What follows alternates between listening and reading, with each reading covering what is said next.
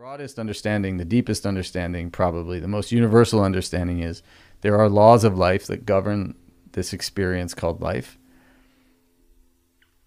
Whatever those are, we should understand and learn. And there is an experience that transcends all of it that's common to all human beings, potentially, if we make the effort to reach it.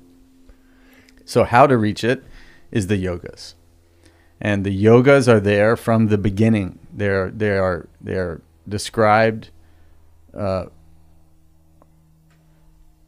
the very early books. I don't want to say they're in all of the yogas are spelled out in the Upanishads fully, because they may or may not be. It's a bigger discussion. But from the when you just look at the philosophy underlying that whole ocean of culture that we've been talking about, there are 3 classical efforts that you can make to reconnect yourself with divinity, to gain self-knowledge, capital S, to move towards that state of enlightenment.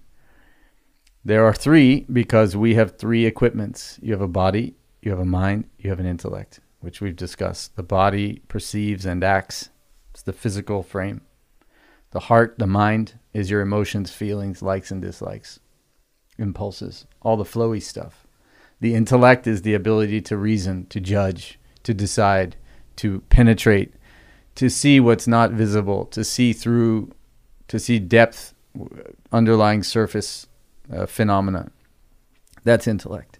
So all human beings have all of these equipments.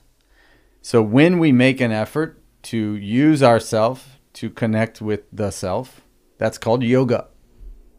Yoga is taken from the Sanskrit yuj, meaning to join, to yoke, to connect. So when we say yoga is necessary, or when the scriptures say do yoga, sort of, they don't necessarily say do yoga, but they say if you wish to connect, there are these 3 yoga. The implication is there's been a separation. Understood. It's the same as religion. Religare, to bind again, to reconnect. There's a separation. So how do you reconnect? That effort, that practice is yoga in the truest sense. So as you're saying, yoga is not merely standing on your head or doing a breathing exercise or something. That's definitely there. Patanjali's Yoga Sutras are also very, very ancient in this tradition, also coming out of the Vedas, where he describes all the different asanas and poses that you'll learn in your yoga studio wherever a person lives. But yoga is not a physical exercise. Yoga is really talking about spiritually connecting with your true nature, with the self. And if you mention yoga to someone in Mumbai and you think it's from the Western perspective, it's like, say 5% of what they would consider yoga directionally, right? Like that exercise is as much as we would consider, I don't know, 15-minute. Nowadays, they'd understand it the same way, especially in Bombay. Okay. I can't call it Mumbai. I can't. That it bugs me. But it's always Bombay to me. But okay, but that's largely, from what I understand, a Western influence. It is, but I mean that way India's massively influenced also now by the West. And Vedanta's lost there just as much as it's lost here. Okay, well, I did interrupt you, and you were no, just to say that it's not that people. I know a lot of people who've never read the Gita. Who was I talking to recently? An Indian person. Oh yeah, one. I was talking to a founder named Arjuna. There you go. Had he read the Gita? And I said, Prince Arjuna, and we started chatting, and I was within, I don't know, a few seconds, I was like, are you named after Prince Arjuna? And he goes, I am. I go, dude, I read the Gita, once or twice a year. Yeah. And he goes, really? I've never read it. See, exactly. Right. So just the Vedanta is lost everywhere, by and large. This is a big part of the mission, is to bring Hinduism, all of this cultural stuff that we've talked about is left over. It's all there. There's all the mechanical ritual. There's all the superstitious belief. There's all the blind faith. All the stuff that any religion has, frankly, which are those. mechanical ritual, superstitious belief, and blind faith. Take away those, there's no religion. That's it. Religion is an empty shell these days, mostly. You're doing things mechanically, believing things without much thinking. Yeah, if you asked, growing up Catholic, if you asked a Catholic, take these three things away, what's left? The average Catholic would say, what's left? There's nothing. Nothing. Left. And it's the same with Hinduism. So your average person on the street in India you'll have much more knowledge of Vedanta than they will, because you're doing the e-learning, you're studying, you're thinking about it. So it's lost, universally lost, this knowledge, which is a big part of the mission that Swamiji is leading us to do, which is to get the wisdom back into the world that should be the essence of the religion. The religion is supposed to take you to the wisdom, but now it's just, we've gotten lost out on the edges of the branches of the tree and lost the trunk, as it were. So anyway, 3 yogas: karma yoga for the body, bhakti yoga for the mind, jnana yoga for the intellect. Yoga for your intellect is where this comes from. So yoga for your intellect is actually a good translation of jnana yoga. So jnana yoga is for people that are naturally thinking types, naturally analytical, naturally philosophical, naturally discriminating in the good sense. People that want to live a examined life, as they say. It's taking knowledge, taking the wisdom of the Upanishads and using your intellect, working with that knowledge to be able to create a discrimination between what is real and what is unreal. To understand life for what it is and live accordingly, as opposed to living in some popcorn, cotton candy version of life in your head and then being disappointed over and over and over again that that's not what life actually is, for example. So when you take the knowledge of the higher and reflect upon it and chew on it and use it to discriminate between the real and the unreal, ultimately to being able to know the truth, to know the real using your intellect, you're doing jnana yoga. So literally, this is the emphasis at Vedanta Academy. This is the emphasis in our approach to this. That's why we thought yoga for your intellect is actually a good representation of what we do. It is that. It's jnana yoga. But you also have a mind and feelings and a heart and flowy stuff. Nobody's just intellect, right? So to the extent you have a heart, feelings, emotions, impulses, all that, which everyone has, those also need to be directed to the higher. Those also need yoga. So the yoga at that level is bhakti yoga, the path of devotion, the path of surrender, the path of certain things you do that are not based in reason, that are based in feeling, directing your feelings towards the higher. So traditionally, easily explained it, the ritual stuff, music, singing, devotion to a guru, devotion to a cause, or whatever it is. It's a discipline at the heart level. But you also have a body. You also have to act. You're also going to be doing actions. So it doesn't matter if you're reflecting on the higher and feeling for the higher, but all day you're torturing people with your body, or you're just doing terrible actions externally. So your actions have to be also sacrificed and divinized, yogified, for lack of a better word. That's karma yoga.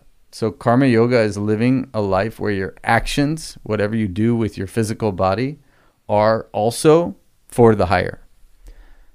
No doubt it's all led by the bow of the ship cutting through the ignorance is an understanding, is a higher ideal, which is led by the intellect. So that way, to not have jnana yoga, to not have knowledge at all, to direct you, there won't be any yoga. So it's the higher ideal is created, is understood, is discriminated by, penetrated by the intellect. The heart working towards that is bhakti yoga.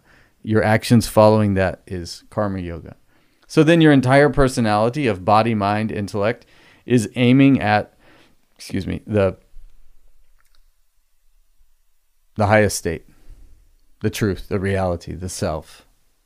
That's karma yoga, bhakti yoga, jnana yoga. And nobody has exactly the same combination of, let's say, thinking tendency, feeling tendency, and acting tendency. So many people are different in their different approaches, right? According to your particular structure, your particular proportion, how physical are you? How emotional are you? How intellectual are you? You have got to customize your path. So for people that are largely discriminative, largely thinking, more introverted, less running around, active type of people, the Vedanta Academy is a wonderful, we were talking about this yesterday. You're saying, oh, it sounds like heaven to me to go spend a year there. For another person, it'll be a torture to spend a week there. Oh, so, just these concepts, listening to it on YFYI, it's totally for 1 in 1,000 people. Right. There are a lot of people that won't even want to listen to this. Absolutely. Would rather light some incense and like hear some music and maybe do a breathing exercise instead. Mm-hmm. Fine. Each one to their thing. But for the thinking, introverted, and by introverted, again, we just mean not that distracted by the world. Like capable of sitting and studying and reading a book and being with your thoughts. One of the most extrovertedly wired individuals out there, and yet there is in all of us that introverted nature to want to contemplate or reflect. And mine over the years has just grown larger and larger to where now there is... I'll walk down the street and just say I don't really want to make eye contact with people because I'm chewing on something right now. You've got your thoughts, yeah. And I'm working or I'm contemplating on something from this morning, or just honestly staying at home working from home, and then staying at home all day is an absolute blessing, a blast. Yeah. So if a person's that kind of more introverted in a good way, less drawn into the world, a thinking type of person, Vedanta Academy, our ashram, is a great option for them. Speaking of, we're going to be there in June. We're going to be there in June. June 10th or June 22nd, I'll be there if people want to join. Stay tuned for the episodes. It's yes. It'll be awesome. Yeah, we're going to be filming some episodes, and people can DM us on Instagram if this content for the conversations is for 1 in 1,000, the people that might want to come and join us in India might be 1 in 5,000, but that would be a blast. So short little plug. But yeah, so that's keep going on that introverted. So yeah, the academy is a great example for a person that's built in that way, that wants to think, that wants to ask questions, that wants to look under the rocks of their own understanding as much as possible, who doesn't want to just surrender to a particular thing or to nothing, that wants to philosophize, not to become a scholar, not to become a professor, but to become more penetrating into your own understanding of reality. That's the focus in that place, right?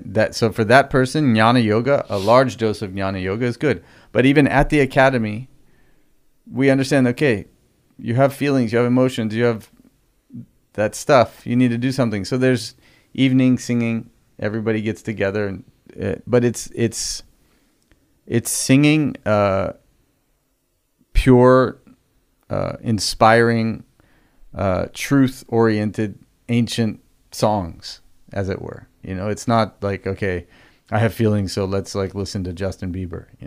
Nothing wrong, but I'm just saying, as an institute, the whole thing is okay, we should provide some outlet for that type of emotional outlet and devotion to the guru and all that. There's a few idols around the place, not that we're doing anything with them, but just to have it around.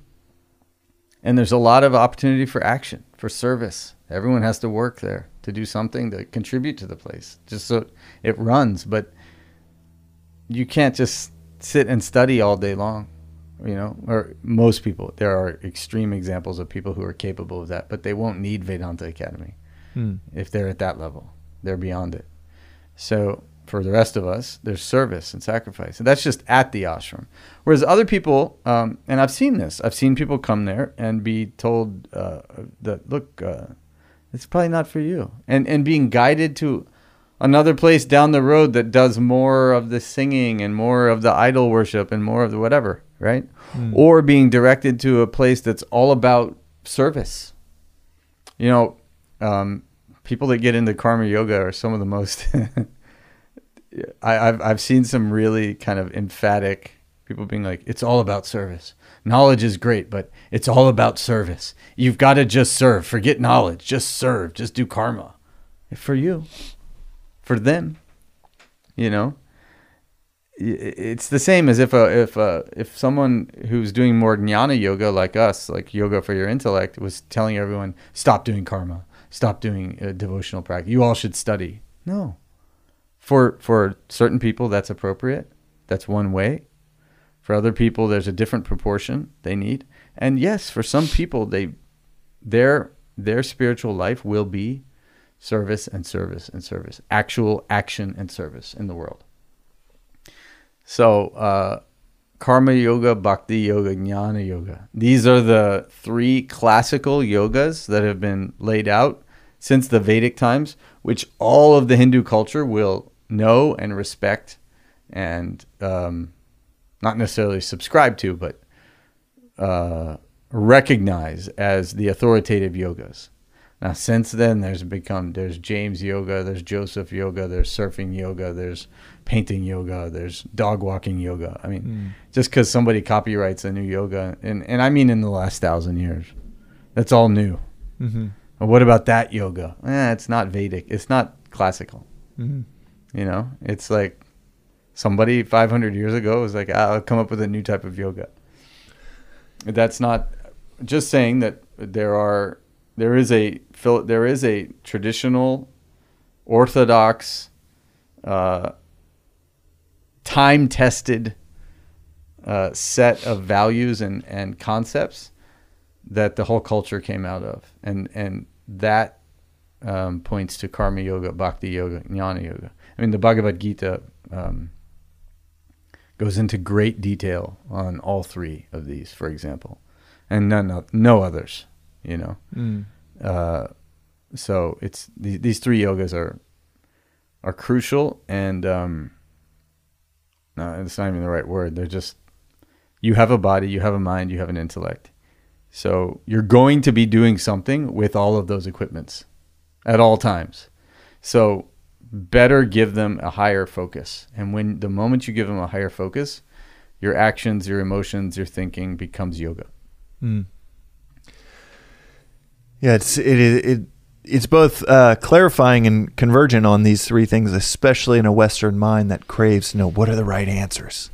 Just tell me okay, there's three and which one's the best. Yeah. And yet it's also divergent enough to say it is an internal introspection of what are you wired for. Yeah. And there is no ranking. The goal is the same. Why try to take your bike into the ocean? If you have a certain predicament, follow the path that is made for that predicament. If you are an active person, if you are a contemplative person, there is that space created, which is just so contrary to a Western approach. And you could be third generation atheist and living in Chicago, but still have the Western mentality that is, no, there is a right way. There is one top spot at the head of the company. Work towards that by saying the right things, doing the right things, versus this interesting dynamic where there are these methods, and yet it is a very personal introspection of what you're wired for. Mother Teresa, very karmic.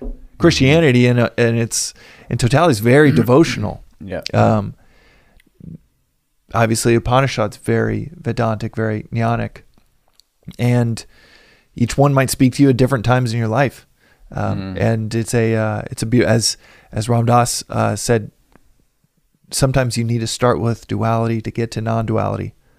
and he was a very famous bhakti, but even said at various points that he wishes he was a jnani, but he just knew he was a devotion, as he would describe it, a sloppy devotional bhakti. Mm-hmm. And there's a beautiful wisdom in recognizing this is where my work lies. In fact, he also had a great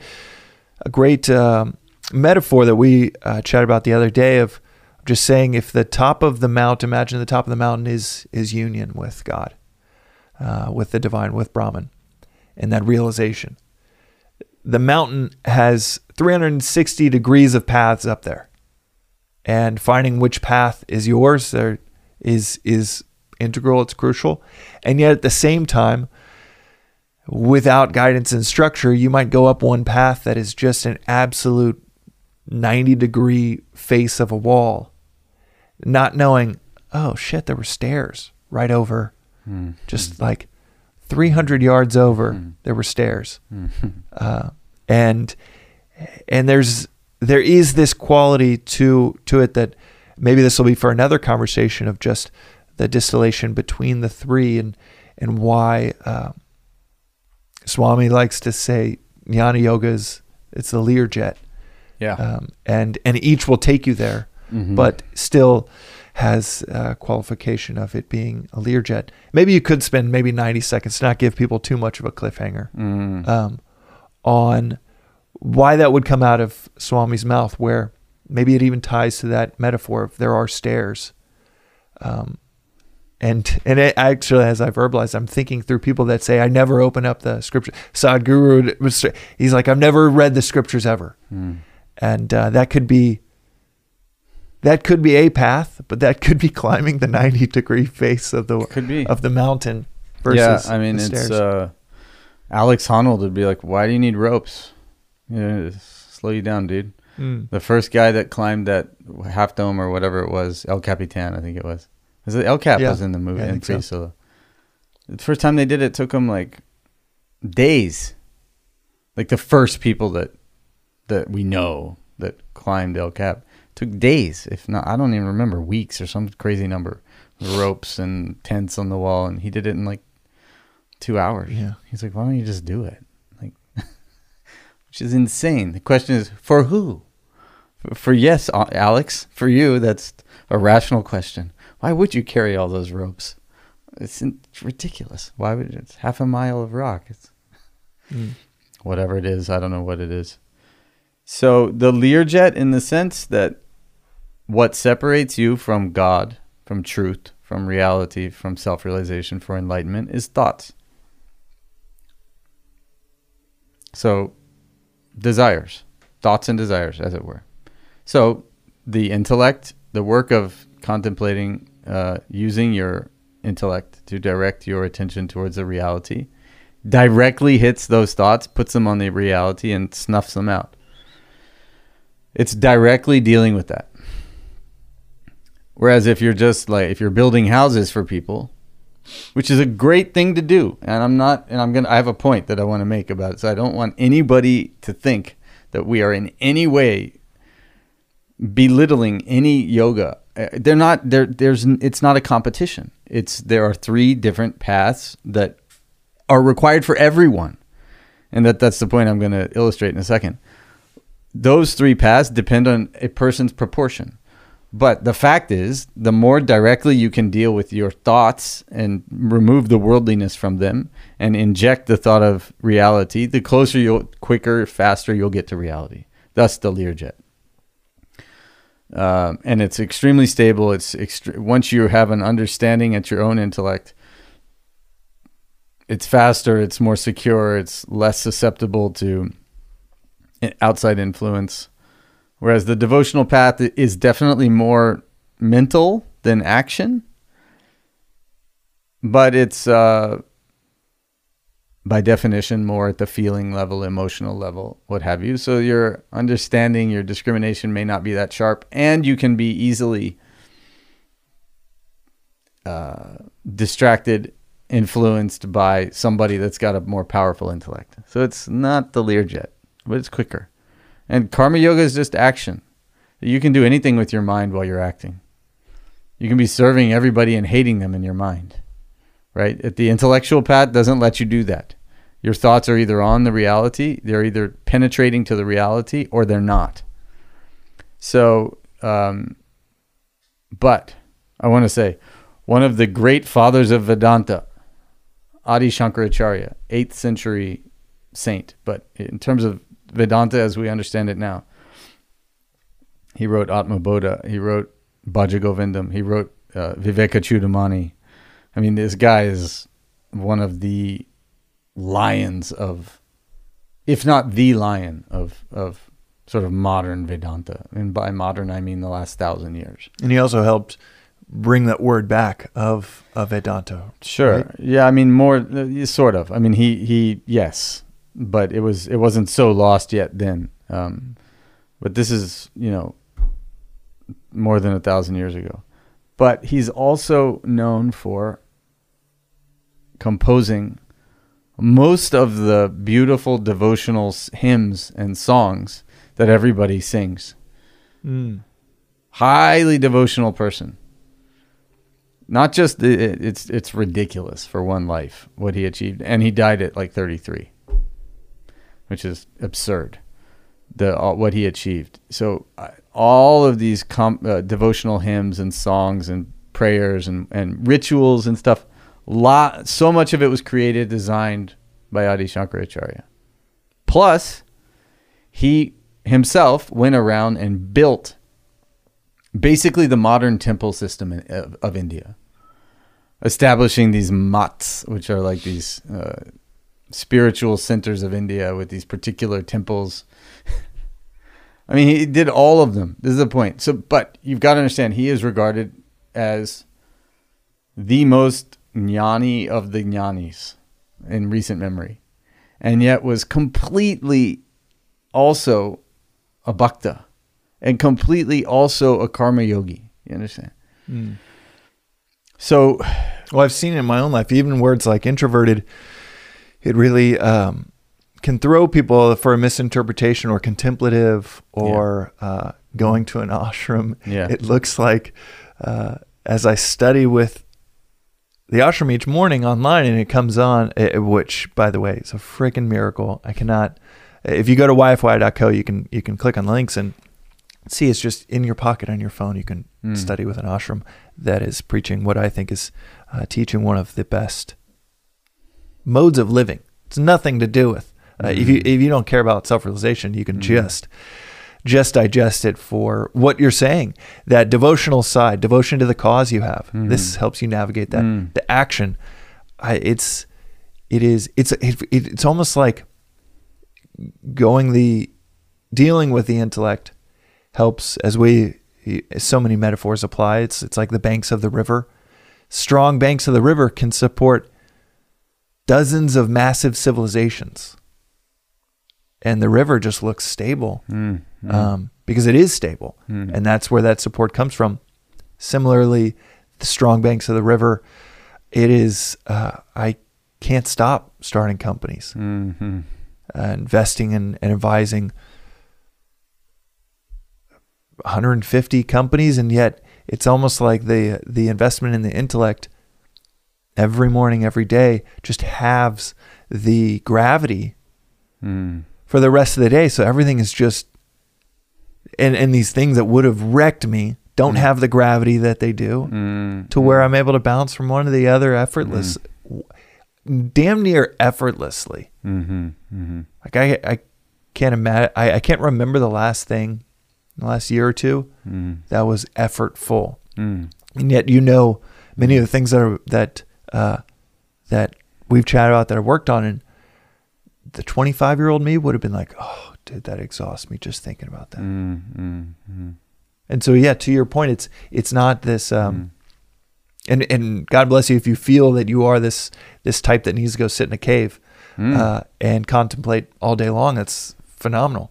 But for people listening to these three yogas, they might think of these words and say, oh, well, I love action. I love being in the world. And it almost made me want to it did make me want to make that call out of, well, then you'll do it twice as well. Oh, yeah. Whatever you do, it'll only enhance it. For sure. We've even a devotional practice is greatly enhanced by deeper understanding of what you're doing.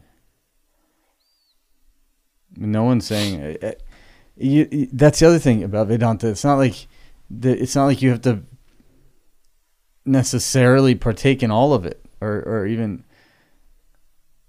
one person I was huge contrast from what we're wired to think. Yeah, one guy in particular I'm thinking of, really successful guy in Texas actually, we were working with him, and after like 6 months or so, he was like, "Hey, I just want to tell you, I don't know if this is okay." And I was like, "What?" I'm sure it's fine, man. What's up? And he said, up to this point, Vedanta works for me, but after that, I don't know. And I was like up to what point? Like, give me like a, just to see what he was saying. And he said, no, I don't know. Like maybe up to like 80%. But this other stuff we've been talking about, like I can't. I was like, then don't. Does this at 80% help you? He said, oh yes, so much. Oh my gosh, helps me so much. My relationship's better. My work is better. But I don't know about all that. Whatever it was, the parts of it that just weren't resonating with him. I said, great. He was like really concerned that it would be like he's out of the club or something. All or nothing type of thing. There's no such thing. It's like, take exactly what makes sense to you and use it. And you'll only be able to use it if it makes sense to you anyway. You may pretend you understand everything, but you won't live by something you don't understand. So when you really understand it, you will automatically live it. And all he was saying is, I don't really understand that. I can't relate to those ideas. But can I still study Vedanta? Of course you can still study Vedanta. What are you talking about? And he was so relieved. And the only thing I told him is, don't permanently write it off in your mind. That's all I said. Swami says, it's not that I thought of that brilliant answer to him. It's just being the student of Swamiji. He always says, just shelve it. If you don't understand it, just shelve it. Just put it on the shelf. And someday come back to it, maybe. So I just borrowed Swami's line and told the guy, and he was so relieved. He's like, oh, thank God. Because he was like really kind of tormented about this thing. Took him like weeks to take an appointment and ask. If anything, just reflecting on my own experience, it actually makes karma and bhakti yoga make so much more sense because it is rooted in, as Swami always says, question everything, and if it does not pass through your own reason and rationale, drop it. Yeah. And the three things that he says each person should do for intellectual development is question everything until it passes through your own reason and rationale. So that's what you were touching on in blind faith. It's the opposite of blind faith. If only 8% makes sense of, something like intellect is the capacity to see the end in the beginning. Wow. Okay, cool. That makes sense. That has its own profound unfolding within your life. Leave the other 92% that you might hear in an episode of this. Yeah.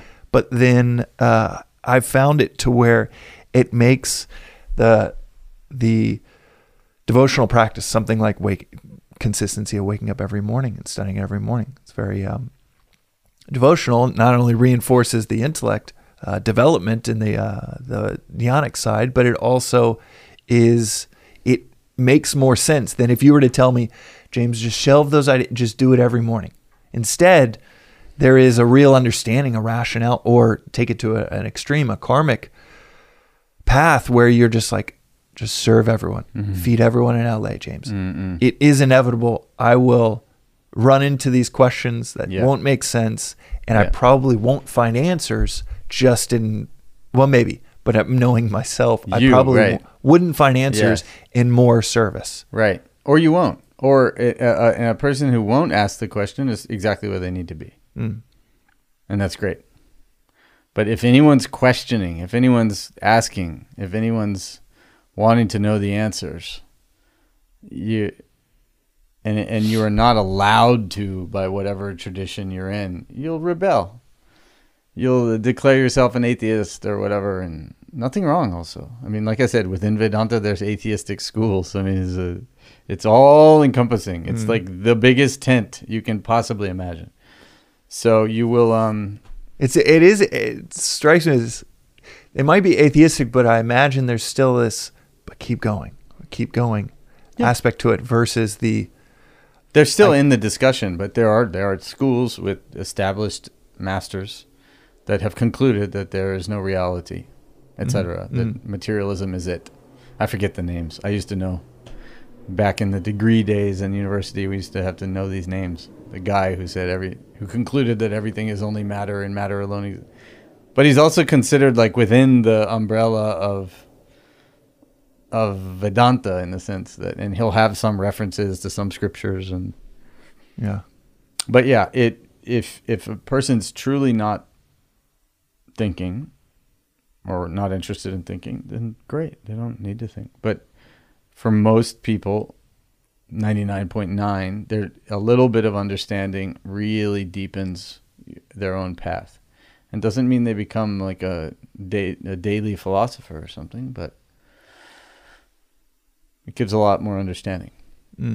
Like so many Christians I know have a really profound knowledge practice where they do really intensive study and reflection, and actually very similar to our morning study where they have their daily readers and their group discussions and their things. It's not just Sunday school cupcakes and coffee, there's a lot of rigor to it. It's the same thing. It's the same principle as what we're doing. But blind faith is not actually faith. It's a misnomer. True faith is informed. Blind faith it's not faith. It's just, I don't know what it is. Some kind of stupidity, some kind of ignorance. And I think it's worth also a difference. Another contrast is that you get used to as you study more and more, but there's so many different words for the same thing. And I feel like there's probably a listener thinking, okay, where does Vedanta sit? And we mentioned the Upanishads. We mentioned the Bhagavad Gita, the Vedanta meaning end of the Vedas. So the Upanishads, synonymous with Vedanta, but also it meaning the end of knowledge. So a culmination of knowledge, which includes the Gita, which we mentioned. We mentioned Sanatana Dharma, another useful synonym for Vedanta, meaning tell listeners what Sanatana Dharma means. Eternal principles. It's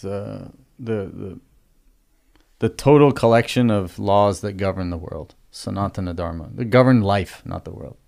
And the three yogas are very much a part of Vedanta, with an emphasis on the jnanic yogic path.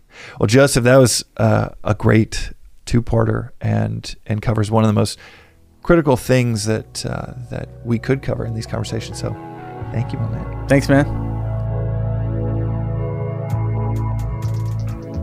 Woo! That episode was fantastic.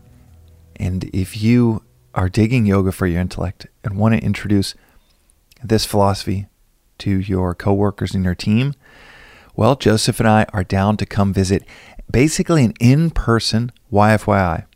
Come visit with you and your team. In the same way that you might invite a yoga instructor for a team building event, we're willing to come to your office and talk to your team as well. We can do it over Zoom as well. It's whatever makes sense, but we're even down to do it in person. And that is just in line with the mission of making this philosophy available and accessible to all those that seek it. Joseph and I would love to come talk with you and your team about yoga for your intellect. And that really comes from my perspective of running businesses for the last 15 years.